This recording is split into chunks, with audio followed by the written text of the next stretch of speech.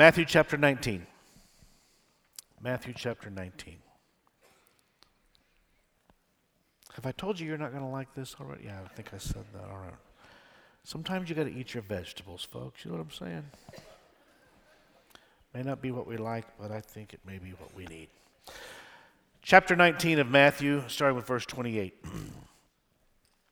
Jesus is replying to something that has been said here by Peter. This is all just after another incident, which I'll reference in just a second. But the words of Jesus are this: I assure you that when the world is made new and the Son of Man sits upon his glorious throne, you who have been my followers will also sit on 12 thrones, judging the 12 tribes of Israel. And everyone who has given up houses or brothers or sisters or father or mother or children or property for my sake will receive 100 times as much in return and will inherit eternal life. I want to put a spotlight on that for you to go home and do your own research on. There's much to be learned from that verse. Verse 30. But many who are the greatest now will be least important then. And those who seem least important now will be the greatest then. May the Lord add his blessing to the reading of his holy and infallible word. Amen? Indeed, a perplexing passage. Verse 30, the last verse we just read, speaks of a kingdom where it seems, at least at face value, to refer to the reversal of an order of things that are generally sought and accepted in this world. If you're taking notes and you like titles, sometimes I do that, sometimes I don't. I'm calling this the Great Reversal, the Great Reversal. Everything that we're going to talk about today, I understand going in, and I'm asking you to understand going in, it is counterintuitive. It is not natural to us. It's counterintuitive. But in other words, what this passage is telling us, what Jesus in his own words is telling us, is that when we get to heaven, a lot of things are just going to be turned upside down. People that we didn't esteem, we're going to find out that God did. And the people that we do esteem, we're going to find out that God didn't. Everything will be brought into its rightful order.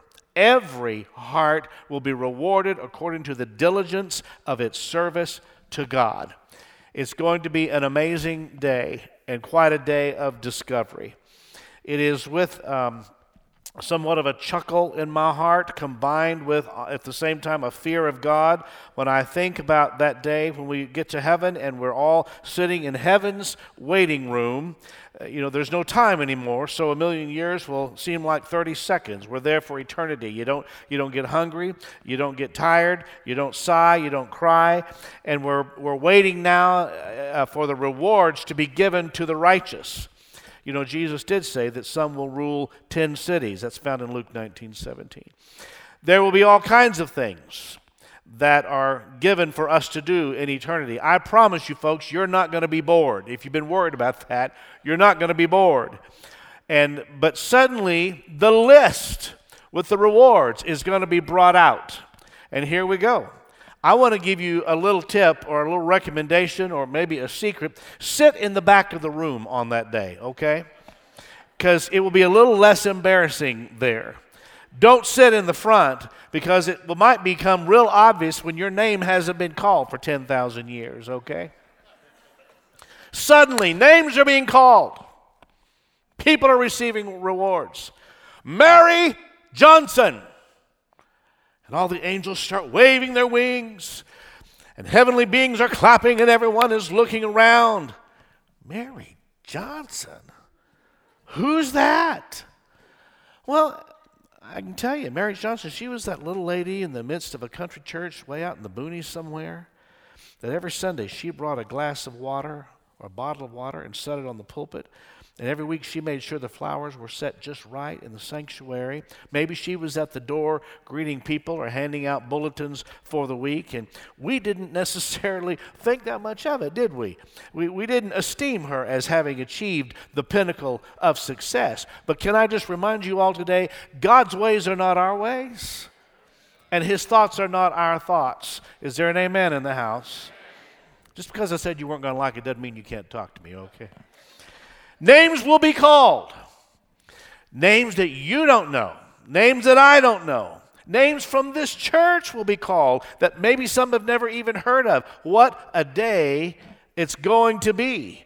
And many who are first now will be last then.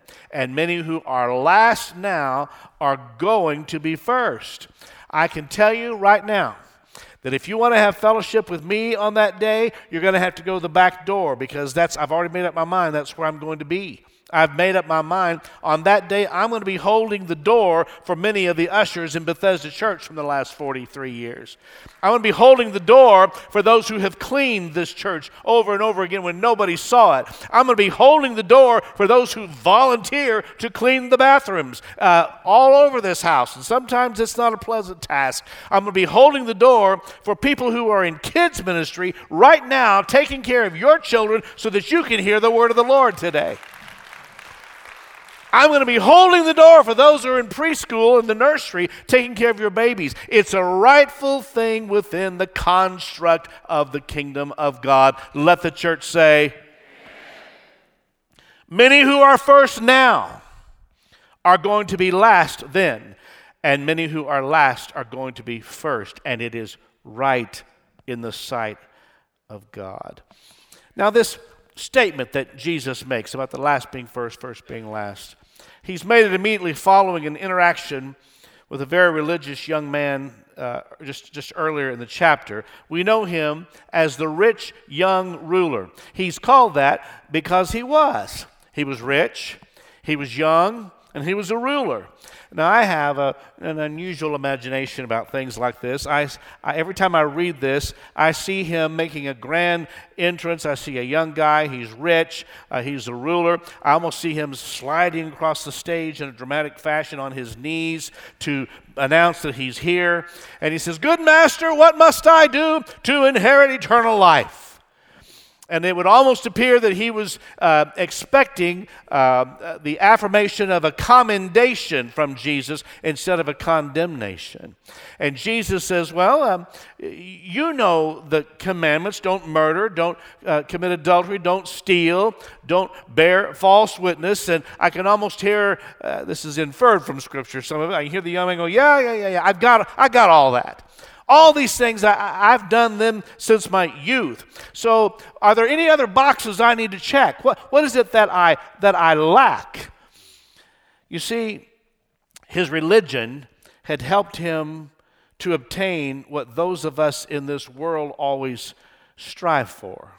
And he was a very religious young man.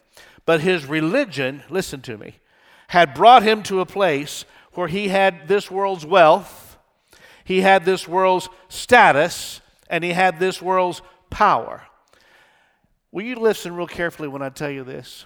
When religion loses touch with God, that's what it always offers you: wealth, status, and power. In 1 Samuel 17, King Saul was leading the nation of Israel in a battle. You certainly know the story.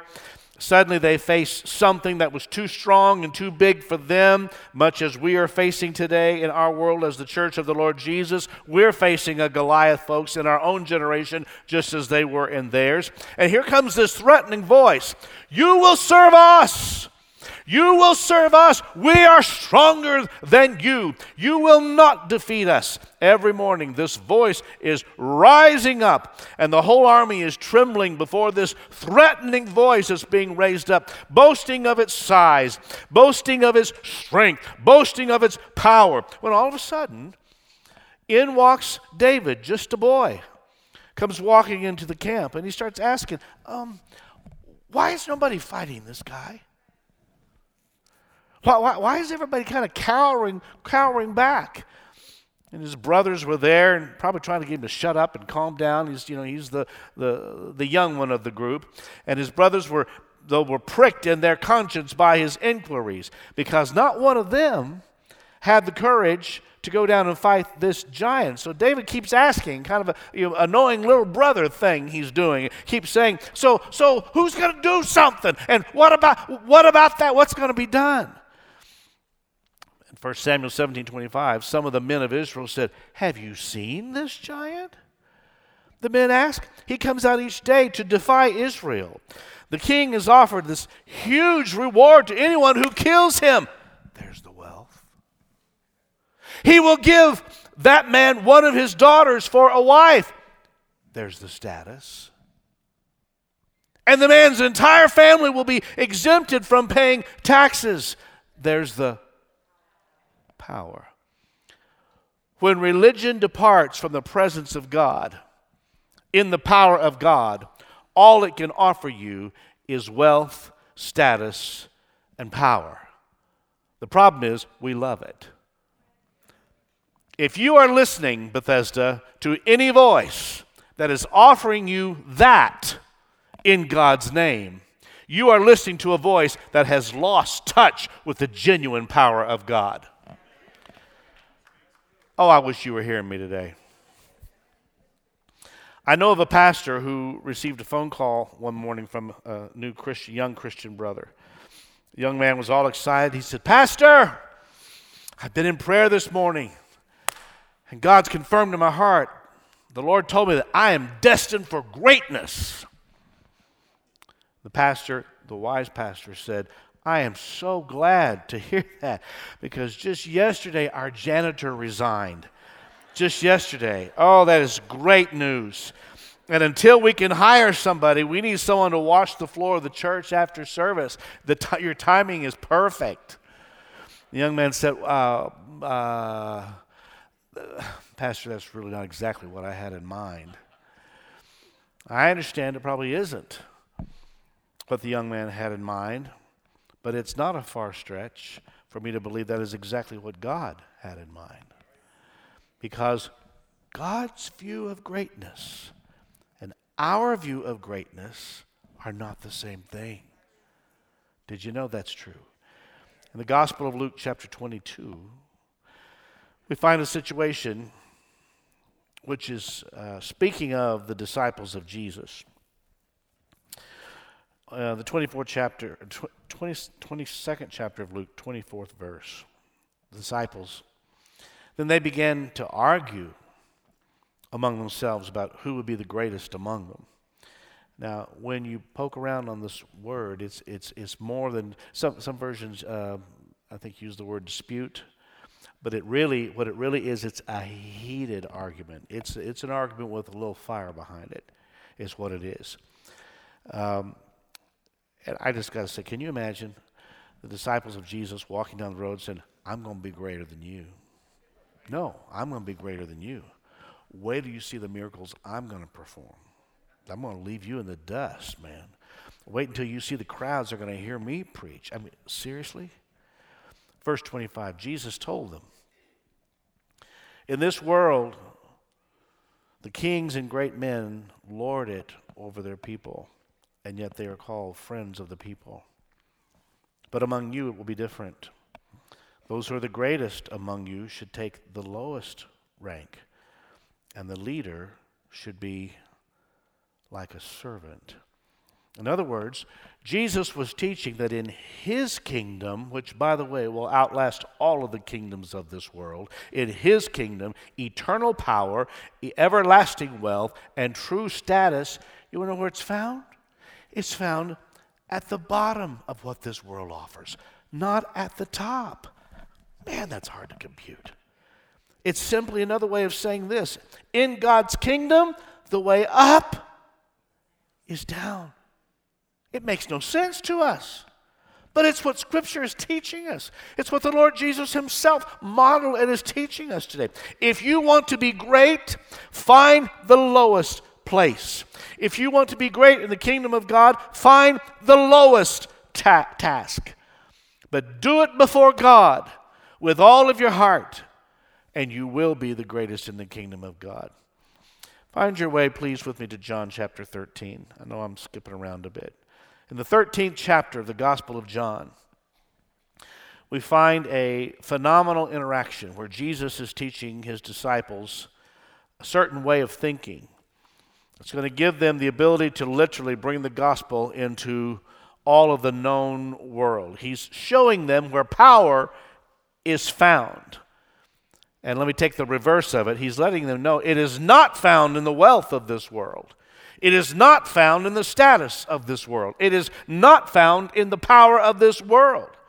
And he's showing them something that is absolute foolishness to those who have a carnal mind and a carnal heart. It makes no sense whatsoever. It is absolutely ludicrous to them.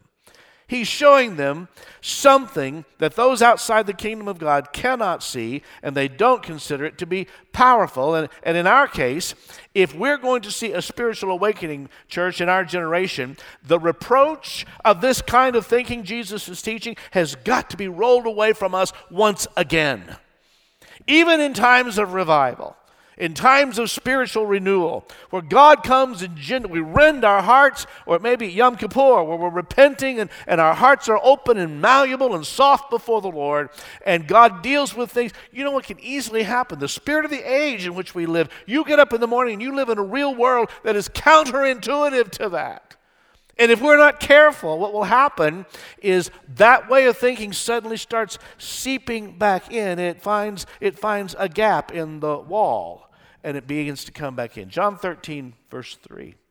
Jesus knew that the Father had given him authority over everything, and that he had come from God and he would return to God. So let's get this part clear. Jesus is in total authority, and he knows it. He has all resources, and he knows it. All status for all eternity, he has it, and he knows it. Now, nobody else on earth at this time knows it, but Jesus knows it. Verse 4 of John 13. So he got up from the table. He took off his robe. He wrapped a towel around his waist.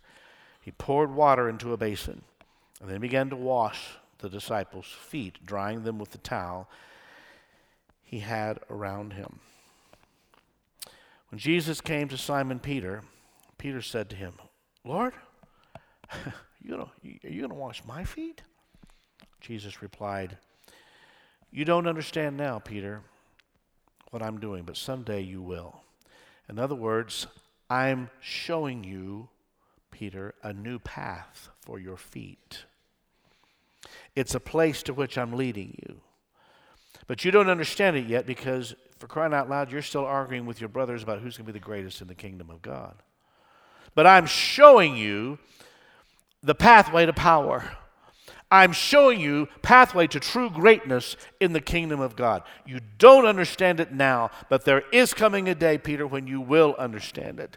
And of course, we see and we know the response in verse 8 from Peter. No, no, no, no, no! Peter protested, "You will never, ever wash my feet." Absolutely not. Jesus replied, "Unless I wash you, you won't belong to me." In other words, listen real carefully. In other words, if you don't embrace this moment, if you don't fully take this in, Peter, you will never know the fullness of what I have for you. You can claim to walk with me, but you won't be walking with me. You can claim to have power, but you won't have the power if you're not going to embrace this way of thinking. Because, Peter, power is not found where you think it is. It's found in what I'm demonstrating right now in front of you. As the Son of God, as the one who has all authority, as the one who has universal and forever status, as the one who controls all wealth, not only in this world, but also in the world to come, I am now showing you the fullness of what I have for you. What's Peter going to say to that? Well, verse 9, Simon Peter exclaimed, "Then wash my hands, my head as well, Lord, not just my feet." And then this reply comes from Jesus. A person who has bathed all over does not need to wash except for the feet to be entirely clean. And you disciples are clean, but not all of you. Now, clearly, this statement from Jesus, another thing that's perplexing, it's a strange verse for us. If you take it at its surface value, church, it could almost imply that in order to be saved, you need only to have your feet clean. Some people have actually tried to interpret it that way, but that is a misinterpretation, in my opinion. You see, from that moment when mankind sinned in the Garden of Eden, let's remember, let's talk about what was that sin? What was the specifics? It's more than eating the apple. What was that sin? The sin which the devil planted in the human race, in your heart, in my heart, in every human being that's ever been born, is that in yourself you can be as God. That was the sin. You can have wealth. You can have power. You can have status. You can be as God. You can determine your own course. You can determine your own destiny. You can travel the entire circumference of this globe, and that is exactly what humankind has done for thousands of years, searching for wealth, searching for power, searching for status. Because isn't that what the world is all about? Isn't that what the culture raises us and trains us and teaches us to do and to be? Isn't that what our own state of Texas can even be about? How many people come to the great state of Texas just to serve? Not a lot. Not a lot. Most everyone here is here to be served. Most everyone is here to get their slice of the socioeconomic pie. Most everyone seems to be here to push somebody else out of the way so that they can climb a little higher on the ladder. Jesus said, "For he who has bathed all over does not need to wash except for the feet." What's he saying? Jesus was saying, I'm going to show you another path for your feet. And I'm going to take you on a clean path because the pathway of this world is dirty. The pathway of this world leads us nowhere. It just goes in this endless circle where people are never satisfied. You can push your way to the top if you want. You can get a public office if you want. You can get preeminence in the church if that's what you strive for. But Jesus said, "For he who has bathed all over does not need to wash except for the feet to be entirely clean." And disciples, you disciples are clean, but not all of you. Let me tell you. It's an amazing thought, and it goes deep within my soul today when you think about it. I have to ask myself, God, where are my feet walking? I wonder if I preach this on Sunday morning, if anybody in the congregation is going to ask that same question. Where am I? Am I a servant? Have I allowed the spirit of the age to convince me of something other than what Scripture says I'm to be? And to accept an entirely different paradigm for living? Am I a servant? You know, it's easy to declare yourself as one, especially if you know the truth of it, but declaring it, church, and living it are two different things. And it requires an examination of the heart by the Holy Spirit. Otherwise, we'll all declare ourselves righteous if it's just you and me doing our self-examination. So, verse 12 of John 13, after washing their feet, he put on his robe again and sat down and asked, "Do you understand what I was doing?" Okay. You call me teacher and Lord, and you are right, because that's what I am. And since I, your Lord and teacher, have washed your feet, you ought to wash each other's feet. You see what he's saying here? I think he's essentially saying, no more striving to be on the top. That needs to be in the past for you. Now, you've heard me share my little beatitude that I made up some time ago. I'm going to share it because it fits so perfect. Blessed is he who has nothing left to prove. Blessed is he who has nothing left to prove. I have lived the last 40 years around some of the finest musicians on the planet. I've conducted orchestras I did not deserve to be standing in front of. It's what I've done in addition to being your music pastor here for 33 years until 10 years ago. I've watched every singer. I've watched every musician. I've watched the best of the best, what we put in the world-class category. People whose names you see on the back of lots of, we used to call them records. It was this round thing that. And I watched the ones who walked into the studio who had nothing left to prove. They were usually the best ones. And I watched the others who were real serious wannabes, and they were still trying to prove everything. And that's why one day I went back to my hotel room in Nashville, and I sat down and I thought, wow. Because I saw two examples in that one day of the extreme of both of those. I said, Lord, I don't want to be that. Here's my musicianship. Take it. I'm not holding it like this. I hold it like this. Blessed is he who has nothing left to prove. Okay, I'm going to dig a little deeper. I look at some family situations now as a pastor. I'm taken into confidence, and I see behind the doors of things that are taking place in many families. And I often see a member of that family who appears to be trying so hard to prove something, not always sure what, their worth, their value, and they're trying to prove that could cause all kinds of behaviors, challenging behaviors. And sometimes, I haven't said it, I hope I never do, but I'm sure tempted to. Sometimes I think, maybe this family tension could be smoothed out. If we would just all go ahead and declare you the winner. You won. You won. Let's give you your trophy now. You got it. You win. You're the smartest. You're the prettiest. You're the best looking. You're the one everybody thinks is cool. Give him the trophy. Hurry, quick. We know that you're the one that's got it all together. You win. Can we just declare that now? And now that we have that off the table, and you've got your trophy that you can do whatever you want to do with, could we just eliminate all the striving that you're doing to prove it?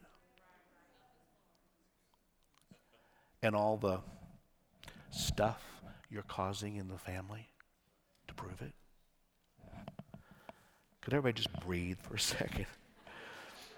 What if we just relieved you completely from having to prove it? There's no more need for that. We've declared you the winner. We've applauded. We'll celebrate. Let's have a happy dance. Let's give you this big trophy. Let's do all that. And so, because the truth is, if we can get that out of the way, maybe that's the path that Jesus is designing on our feet. So now we can just serve each other as Jesus would, instead of trying to prove who we are. Let's just wash each other's feet. Bethesda, if you want to know the power of God, it is found in a basin and a towel.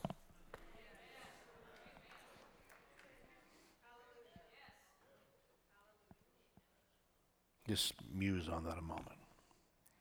If you want to know the power of God, you want to know where to find it? I can tell you. It's found in a basin. I told you wouldn't like this. It's found in a basin and a towel. It's found in saying, hey, how can I help you? Hey, my brother, how can I help you? I really want to serve you. How can I serve you? What can I do for you? We used to call it, when I first became your pastor 10 years ago, I preached a sermon that was kind of toward the beginning on being a reacher. Anybody remember that? What it is to be a reacher? Because I began observing in my own life, everybody has a different reach quotient. The minute you meet them, you can tell if they're kind of into themselves and they would really rather not meet you. And then there's those who everything about them, it's like they push everything aside about them. Hey, how are you? I'm interested in you. I'm interested in your. They just reach to people. How can I serve you? Verse 15. I've given you an example to follow. Jesus said, so do as I have done. I tell you the truth. Slaves are not greater than their master, nor is the messenger more important than the one who sends the message. Now that you know these things, verse 17 says, God will bless you for doing them. I am not saying these things to all of you. I know the ones I have chosen, but this fulfills the scripture that says, the one who eats my food has turned against me. All right, we got to bring him into this. In other words, Jesus washed the feet of Judas. You know that. But Judas wanted nothing to do with the lesson that was being taught him. Now, I'm guessing he figured out how to fake it. But what he wanted was power. We know he wanted money because he was a thief. We know that. And status. That's what had crept into the heart of Judas. I want power, I want money, I want status. And when he couldn't get it through the Son of God, which is what he thought he was going to get, that was the Son of God that was before him, he then chose to betray him and get it the way he thought it could be done. He would be, we would say, he lifted up his heel against the Son of God. And I have to ask, how many people today will lift up their heel? What I'm saying is, they will yield, in a sense, in the moment. It's entirely possible that Judas allowed Jesus to wash his feet, but in reality, he was lifting up his heel against Christ and saying, I suppose you can do this if you feel you need to. You can do this if you want, but Jesus, I'm not going this way. Not doing it. I'm not going to be a servant to anybody. I'm going to be a Lord, and I'm going to be an authority. People are going to know my name. I'm going to be famous, and I'm going to have power. I'm going to have status, and I'm going to have authority. And honestly, Jesus, when I look at you washing feet, you know what we're facing here. Are you trying to tell us you believe this is the way to win the war? Are you trying to tell us this is the way? Come on. This is the way to overthrow the dominance of Rome? Do you not get it, Jesus? Do you not understand that we're now in the big leagues here? It's a whole lot bigger than that. Are you that naive? I mean, honestly, you got to be crazy. There's no way we're going to win with this towel and a basin. And you're telling us that you want us to come out of this relationship with you and you want us to be servants. Jesus, that's not going to cut it. Somebody's got to rise up and be preeminent. Someone's got to be strong. And I have no doubt that in the heart of Judas, he felt, and I'm the one to do it. I'm going to show you how this is supposed to be done. I'm going to rise up. I'm going to be the voice. You wash feet if you want to, Jesus, not me. I'm not going in this pathway. I have another view of greatness than what you're setting before me. Allow me, church, to restate this idea as projected from the words of Jesus in Matthew chapter 20. But Jesus called them together and said, you know that the rulers in this world lord it over their people, and officials flaunt their authority over those under them. But among you, Jesus said, it will be different. Whoever wants to be a leader among you must be your servant. Let me pause that to say, occasionally someone might come and say, I'm ready to lead this, I'm ready to lead that. And Pastor Marty's the one who's reminded me, maybe we should see first how good of a servant they can be for some period of time before we put them in position of leadership. Leadership is a good thing to be desired in a healthy way. But you want to know how the church needs to recognize your ability to lead? Is how good a follower you are and how good a servant you are. Are you all still there this morning? Do you still love your pastor this morning? I can't tell by looking at you, sorry. Whoever wants to be a leader among you must be your servant. And whoever wants to be first among you must become your slave. For even the Son of Man came not to be served, but to serve others and to give his life as a ransom for many. The way of the cross is indeed foolishness to those who are perishing. The way of the cross is indeed foolishness to a religious age that has taught the people that the way to change the culture is through wealth, status, and power. But Jesus taught that the way to greatness, the way to win the victory, is by being the least of these. Can I get an amen to that? See, when you say amen every couple of minutes, it allows me to breathe. That's a great thing. So I'm going to close with this. That doesn't mean I'm through. I just say that to, let you feel good for a second. Like all of you who were in Bethesda Church under the leadership of Pastor Des Evans, he taught us many, many things. And more often than not, it took me a while to get it, or to even try to understand. One such philosophy that he taught those of us in ministry particularly was what he referred to as the inverted pyramid.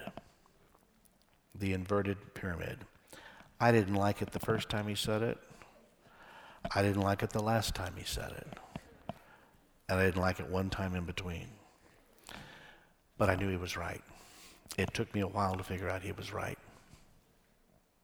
Des said a lot of things that it took me a while to figure out he was right.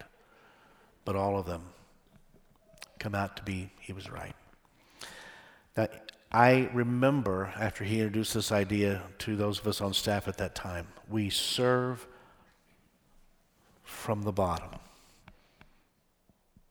Does this not fall right in line with the scripture I've read to you today? We serve from the bottom. Now, most leaders I know want this to be turned around the other way and serve from the top. I made a stupid mistake. I was stuck on stupid this day. I was at a pastor's conference, and somebody sitting at a table with me said, "So, what's going on at Bethesda these days?" Well, Pastor Des has just been sharing with us that those in leadership, we need to understand the church is an inverted pyramid. I lost that guy's attention like that. He left in a heartbeat. Okay, great. And he went right on. I learned it's a great way to get rid of people you don't want to talk to, that's for sure. This is not a popular subject with pastors. It's not. It's not a popular subject with anybody who sees themselves, they've worked hard to get to the top if you have this thing turned around the other way. But it is the principle that Jesus is showing us and putting a spotlight on for us today. It was never well received anytime I shared it. Once again, Des was right, according to Scripture. And yet it absolutely flies in the face of our human nature. But church, we must learn to serve others, serve their needs. In my way of thinking, it's all a part of the phrase we've been using around here a lot, protecting the unity. It's all a part of protecting the unity.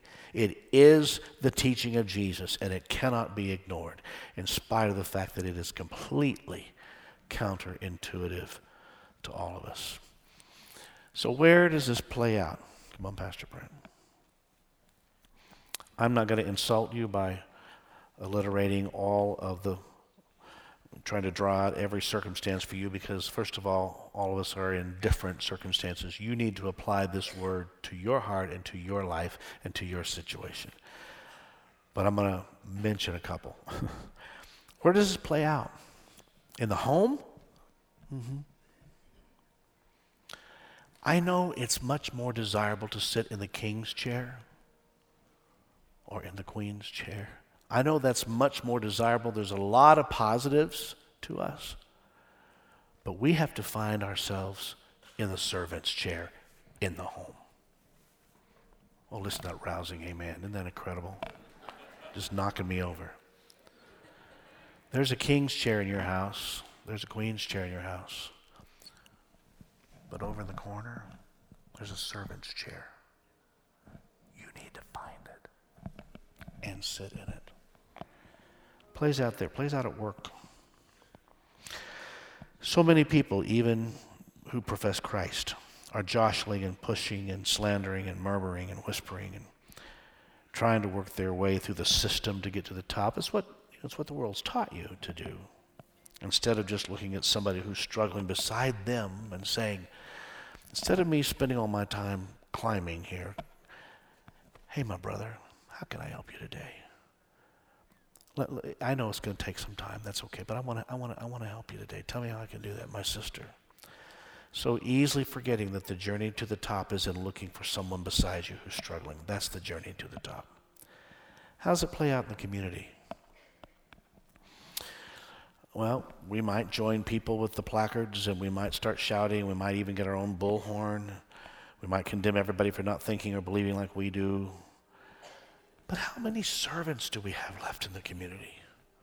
Got loud voices, plenty of those. But how many servants do we have left in our community?